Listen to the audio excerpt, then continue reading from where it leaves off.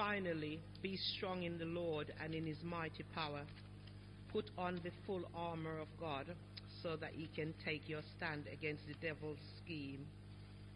For our struggle is not against flesh and blood, but against the rulers, against authorities, against the powers of this dark world, and against the spiritual forces of evil in the heavenly realms.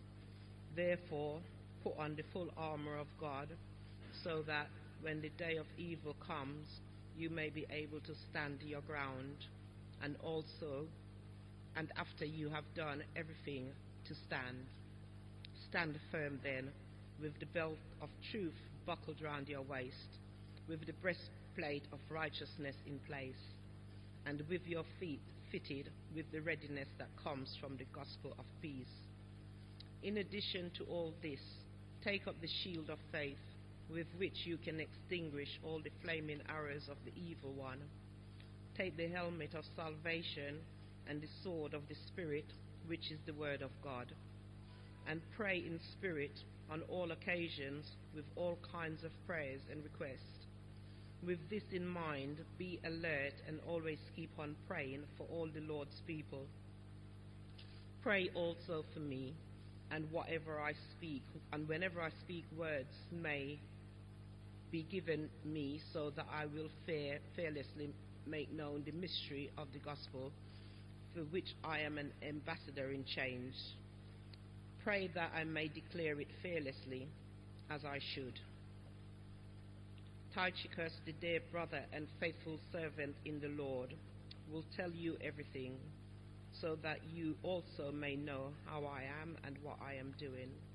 I am sending him to you for this very purpose, that you may know how we are, and that he may encourage you.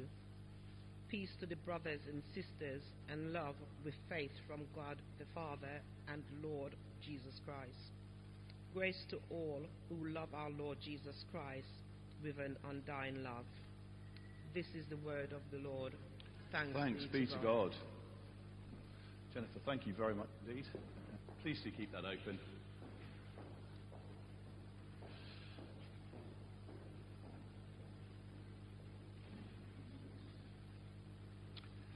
It's really important to understand the world we live in, isn't it? It's what we teach children, so that they can understand it, so that they can live well in the world and make the most of it. And sometimes the real world surprises us, and I don't know whether this is going to be a morning like that for you.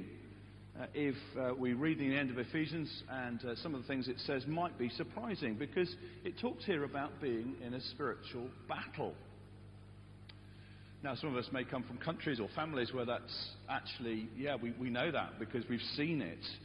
But for many in Western culture, it's hidden behind the scenes.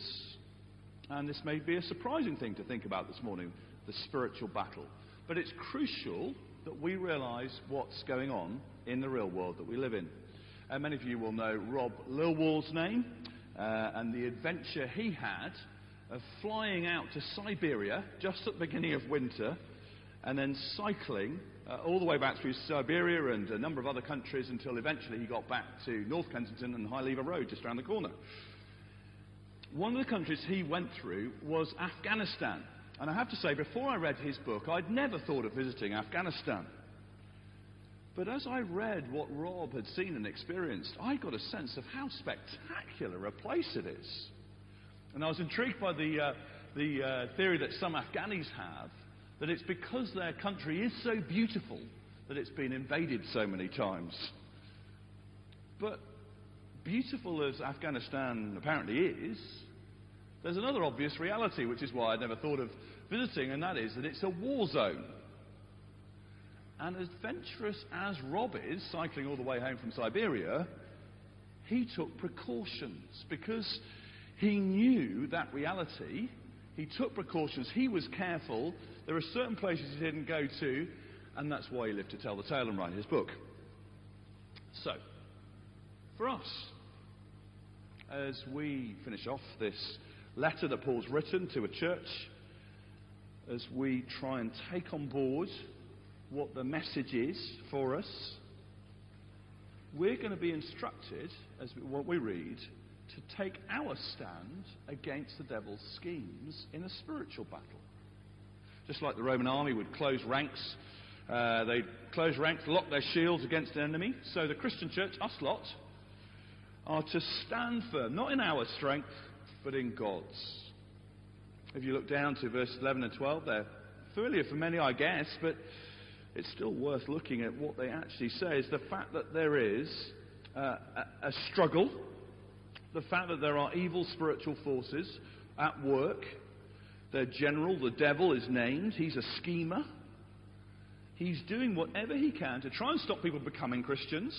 And then if we become Christians, to try and derail and spoil our Christian lives, divide churches, and most of all, shut us up so we don't tell anybody else about Jesus. Sometimes the devil does that via persecution. He stirs people up, like he did in Ephesus when Paul preached the gospel there. It's the case, isn't it, today? We've been reading about this lady in Iran who's been released from prison, having been falsely accused of blasphemy. North Korea is another place we know about.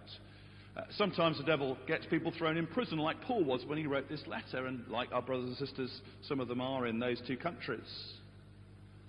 That's when it's really obvious there's a spiritual battle going on. But for us, it's not so obvious. For us, it's usually words, isn't it? That's how we experience the opposition. Taunts. You failed again. Call yourself a Christian. You don't think God loves you, do you? You're not really his sort. So taunts, temptations, 101 great sounding things to do on a Sunday morning. 10 good reasons why you can't give your time, money and talents to building the church just yet. One very good reason why you can't forgive that person. And then the everyday greed and lust and selfishness and all the rest of it. And you think, gosh, trials, temptations, taunts. And there's untruths as well, aren't there? That the devil just likes to fan the flame of. That just do the rounds about Jesus, about God, about what it is to be a Christian, about life itself. How do we experience that opposition? Well, sometimes it's words that pop into our heads.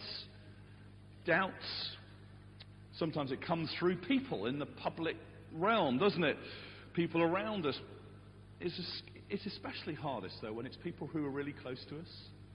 That actually the words come out of their mouths. The things they say, or the eyebrows that they raise, the rolled eyes, or the total silence when we talk about Jesus with any enthusiasm and changing the subject. Especially then, we need to understand verse 12. Our struggle is not against flesh and blood, but against the rulers, against the authorities, against the powers of this dark world, and against the spiritual forces of evil in the heavenly realms. Whether it's someone on the TV, or whether it's a relative speaking against Jesus, whether it's someone in the office, the reason they're speaking against him, they haven't seen his beauty yet. They haven't discovered his glory and realized, wow, I shouldn't be speaking against him. I should be on my knees worshipping him. I should be living my whole life for him. It's because of what chapter 2 has told us in Ephesians. Spiritually, we're all dead to God without Jesus. Other people are. We used to be. It's only by God's grace that we come alive and we start to see and understand. It's his love bringing us back to him. We're never battling against people, even when people are saying negative things about God or about Jesus. We're arguing with those ideas. We're trying to argue for the sake of those people. We long for them to know Jesus too, don't we? And behind it all, what keeps it stirring it all up is this spiritual battle that's going on. It's why it's hard to live the life that we're called to in the Bible. It's why it's hard to be united as a church, to really love each other. So, verse 10, be strong in the Lord and in his mighty power. God doesn't pull us out of the battle as much as that would be an appealing thought. He gives us power to stand in the battle, which is why we've been praying for that in what Zablon led and what we've sung. So how? How do we do that? How do we prepare like Rob prepared when he went to Afghanistan? How do we prepare for Monday morning, for this afternoon, for life? Verse 13, put on gospel armour is my summary of what's there. Is that right? Put on gospel armour. It's the big truth. Unlike our troops in Afghanistan, who didn't always have the kit they needed, we as Christians do. We have what God gives us, the armour given by Him, guaranteed by Him, but we need to put it on. Verse 13, put on the full armour of God, so that when the day of evil comes, you may be able to stand your ground, and after you've done everything, to stand. See what it doesn't say? It doesn't say, right, Christians, get down to the spiritual gym and make yourselves strong. It doesn't say, okay, Christians, go and take the enemy strongholds, be a hero. No, the word that's repeated here, see it in verse 13, the repeated word? Stand. Like those Romans with their shields locked, standing. You see, we don't have to win the victory. Jesus has already done that when He came and died and rose again. We enter into the victory, actually, when we put our trust in Jesus. The struggle we experience is He hasn't enforced that victory on the world yet. He's waiting, giving people time to come back, nations, individuals, time to come to our senses and to come back and to put our faith in Him and to receive the salvation He longs to give. And so in the meantime, there's a struggle going on, and God provides armour for us to wear so that we're safe, so we can stand, so we can make an impact for Him as a church in a community. So none of this is talking about a kind of another level that some Christians get to. You know, there's the kind of ordinary Christians and there's sort of spiritual warrior Christians. No, it's talking about all Christians needing to be those who put on this gospel armour. It is gospel, isn't it? If you look at the different parts of it, truth, righteousness, readiness, faith, salvation, the Holy Spirit, it's all about the gospel and the fruits of the gospel in our lives. It's actually saying, stand firm in what you've already heard, what we've had, 5.5 chapters teaching us and reteaching us. Stand firm in all of that. Wear it as you go out into your life, into the world. Don't give up on the message. Don't wander from Jesus. Surround yourself with an awareness of what He's done for you. So it's not just a theory in your head, it's an armour in your life. It's key we grasp this because when we fail as Christians, which I do all the time, and I'm assuming we all do, we're weak, we're sinful, we're selfish, whatever it is, what's your first instinct when you fail? What do you say to God? And when we say sorry, we do that, don't we? When we gather, we confess our sins. Do you ever find yourself saying, Lord, I'm sorry I did that, I'll try harder next time? Or something like that? Anyone else do that? I see a couple of nods. Yeah? Does it work?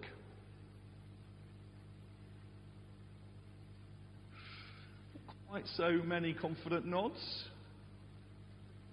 You see, you and I are not being called to be strong in ourselves, just to try harder. Verse 10, we're to be strong in the Lord. Verse 11, to put on His armour, the gospel, to consciously wear the truth of the gospel that will protect us. Now let me give you an example of this, because the devil is a liar, a tempter, an accuser. The gospel robs him of his power. Let me give you an example. I, at the end of the time, will stand before God. You will too. But when I stand there, the devil will be totally within his rights to accuse me. Like a kind of prosecuting lawyer, he will be able to stand there and say, well, Steve Darby said in general terms when he comes to church, he's sinned in thought, word and deed. Well, let me tell you the specifics, God. There's this day, and there's the next day, and actually there was that day, and actually right through his life, let me tell you all the specifics. This is the case for the prosecution against Steve Dybel. He will lay it all out before God in all His holiness. and say, God, well, if you're going to consign me to hell, Steve Dybel should be there with me. Look at how simple he is. But Jesus will be there, counsel for the defence. He won't talk about mitigating circumstances. It wasn't really Steve's fault. It was all his fault. But he'll say, listen, I've already paid for every single one of Steve's sins when I died. Every single one. I've died on the cross for them all. And more than that, all of Jesus' goodness is credited to Steve Dybel. It's credited spiritually. So actually, God won't say, well, you got in by the skin of your teeth. Lucky you. He'll say, well done, good and faithful servant. Because Jesus has made me righteous. I'm clothed in him now. And that story is your story if you'll put your faith in Jesus. That's who we are. We're inside him. We're protected by him. And what it means is, we realise, gosh, I'm in Jesus. I've got his armour on. Then when an accusation comes flying in like a flaming arrow, you know, God is basically making your life more difficult, isn't he? He's making you a bit of a religious freak, you know. Goodness me, think of all the other things you could be doing. He's just trying to ruin your fun. All these kind of falsehoods, there's like arrows aimed at me, and I say, no, hang on. I'm going to buckle truth around my waist. Actually, God loves me. He loves me so much. His son died for me. And when he teaches me and leads me and instructs me in life, his leadership is good. He's a good person to have in charge in my life. Or the accusation comes, look, you've sinned again. There's no way God's going to forgive you now. It's aimed at my heart, isn't it, to sink me. But my heart is covered by that breastplate of righteousness that we've just imagined standing before God. And so it can't do any damage because Jesus' perfect life is credited to my spiritual account and yours if your faith is in him. I'm covered with his righteousness. Okay then, if you must. But listen, keep it to yourself. It's all very well you think these things, but don't make a fuss with other people, will you? And we say, no, I can see that scheme. To stop other people hearing about Jesus and getting right with God. My feet are fitted with the readiness that comes from the gospel of peace. And so I will tell other people, even when they don't understand and they think I'm a weirdo. Or maybe we're under real pressure for being a Christian at work or at home. We face the pain of when life's hard. We begin to ask, is it worth it? And we get hold of that shield of faith and say, yes, Lord, it is worth it. Your promises. One day there's going to be a new world. It's all worth it. I'll keep trusting. It's the same if discouragement comes, disappointment nags away. We've got a helmet of salvation on. We know that Jesus has died and risen. He will get us to the end. He's won the victory. We've read to the end of the book. And the Lamb wins. We remember these things. It protects us. And we take up the sword of the Spirit. You know, when Jesus was tempted, the devil, what he did, he appealed to natural good appetites and said, well, just use them in a way that God doesn't want you to do. That's often what he does when he tempts us. With Jesus, that he focused on. And how did Jesus counter it? He spoke God's word. It was like his sword parrying the blows of the devil. He said, no. God said, don't live by bread alone. I'm not going to turn these stones into bread. And in the same way, we won't be tempted to do that because we can't. But in the same way, we'll be tempted. Our normal, natural desires will be tempted to use them in a way that God sends. And we say, no, not just with our own words, but with God's word, like a sword, cutting through it. And saying, no, this is God's will, and God's way is good. So we're in a spiritual battle. Put on gospel armour. And one more thing, pray all the time. If we think of modern soldiers rather than Roman soldiers, they have an essential piece of equipment, and that's a radio to stay in touch with headquarters. And that's the sort of thing God's given us with prayer. Often we can treat prayer like a kind of intercom in the office. If you have that kind of office, you've got the boss, maybe that's you, and the boss is doing her thing or his thing. And then every now and again, buzzes on the intercom, asks the PA for a bit of help or a coffee or whatever it is. And we can end up treating prayer like that with God. I'm doing my thing, I'll just buzz if I need him. Prayer is supposed to be much more like a wartime walkie-talkie, reporting back to base, calling for an airstrike to save us because we really need help. We're under pressure. Verse 18, pray all the time is what it says. There are 4 alls there. All occasions, all kinds of prayers and requests, all ways, or all perseverance. That's another translation. All God's people. Most Christians pray some of the time with some prayers and some degree of perseverance for some of God's people. Here it's replaced with all. Go for it in prayer, Paul's saying. Really be a prayer. Learn to be a prayer. Pray all the time. Pray about all sorts of things, all sorts of people. Pray on your own. Pray with others. Pray Ephesians 1, even next term when we've stopped studying Ephesians. Keep praying that prayer in Ephesians 1. Or the other one in Ephesians 3. You know the ones. Or if you can't remember those ones, you will be able to remember the one that Jesus taught us, won't you? Which says, lead us not into temptation, but deliver us from evil. Yeah? Pray all the time about everything. Ephesians 6, then, as we finish this book, is saying, don't just know the gospel somewhere at the back of my head. Yeah. Learn it, listen to it, live in it. Whether it's podcasts or books or committing to Sunday or to a group here or at work or with others, with friends that will just get you deep into the gospel. Know what God says and wear it as your armour. Put it on at the start of the day as you go out. Maybe you do it on the run. You're kind of on your phone just getting a verse of the day there and a quick prayer, but you're consciously putting on the armour as you head out into the day. You pick up that shield of faith for the comments you're going to face in the office or when you get back home. You're going to put on the helmet of salvation because no matter what people say, you know your identity in Jesus, the truth of who he is and who he's made you, his beloved daughter, his beloved son. That person you've had an argument with, well, your feet are fitted with readiness of the gospel of peace. So you make the effort, you go to them. And right, you're tempted to do something wrong, and you parry it with the sword of God's word, and you're praying about everything all the time. That's the picture of the normal Christian life that God wants you and me to grow into. He wants us as a church to be that kind of church. How are we getting on with that? Is the question to reflect on this morning. Is there something we need to